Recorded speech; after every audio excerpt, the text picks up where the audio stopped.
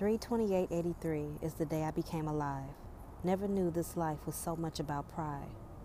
Riding down the streets of South Central, looking for my other donor, that was crucial. Conflicts have always been a part of my life, but I promised to myself I wouldn't give up without a fight. Green light. Let's go. All the shit I used to go through, I knew it was mental. But I was tired of treating my life like it was a fucking rental. I'm with it full throttle. And in my teens, I used to only look towards the bottle. Suicidal thoughts used to run through my head, asking God why. Why I wasn't dead.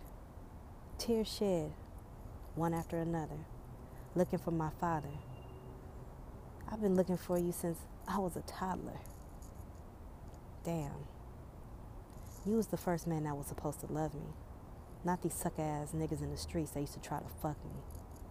But one thing you left with me was a cold heart full of envy, pouring my heart out one day with a clip no safety. Love the ones that raised me, but I had an analytical thought. You didn't really want to save me. You did it because everyone expected you to. I love you, boo. I wouldn't become the woman I am today without you. Feeling emptier than this fifth bottle I drank. And even when y'all told me about the truth about my life, I swear I thought it was a prank.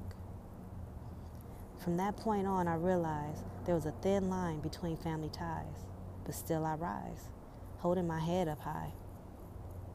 Not asking God why, just trying to be the best person He designed me to be, but honestly, I wouldn't change a single part about me.